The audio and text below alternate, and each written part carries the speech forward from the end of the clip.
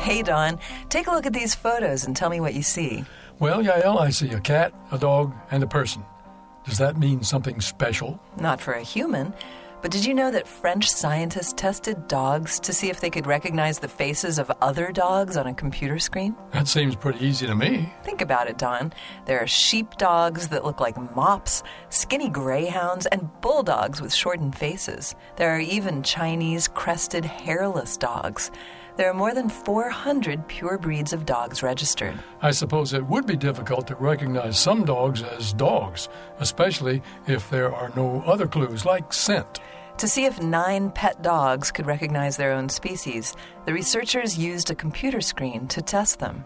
First, they trained them with a clicker and rewards to teach them how to select a dog from 2 pictures shown on the screen.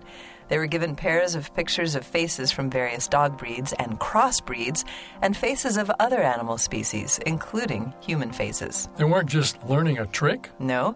Once the training was over and the dogs knew they were supposed to select the dog, the real testing began.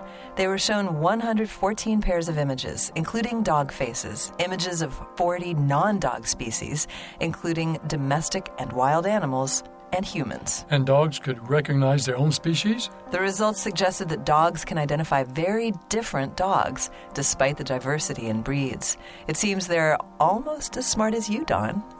This moment of science comes from Indiana University. There are hundreds more moments of science on our website at amomentofscience.org, where you can also view videos and sign up for podcasts.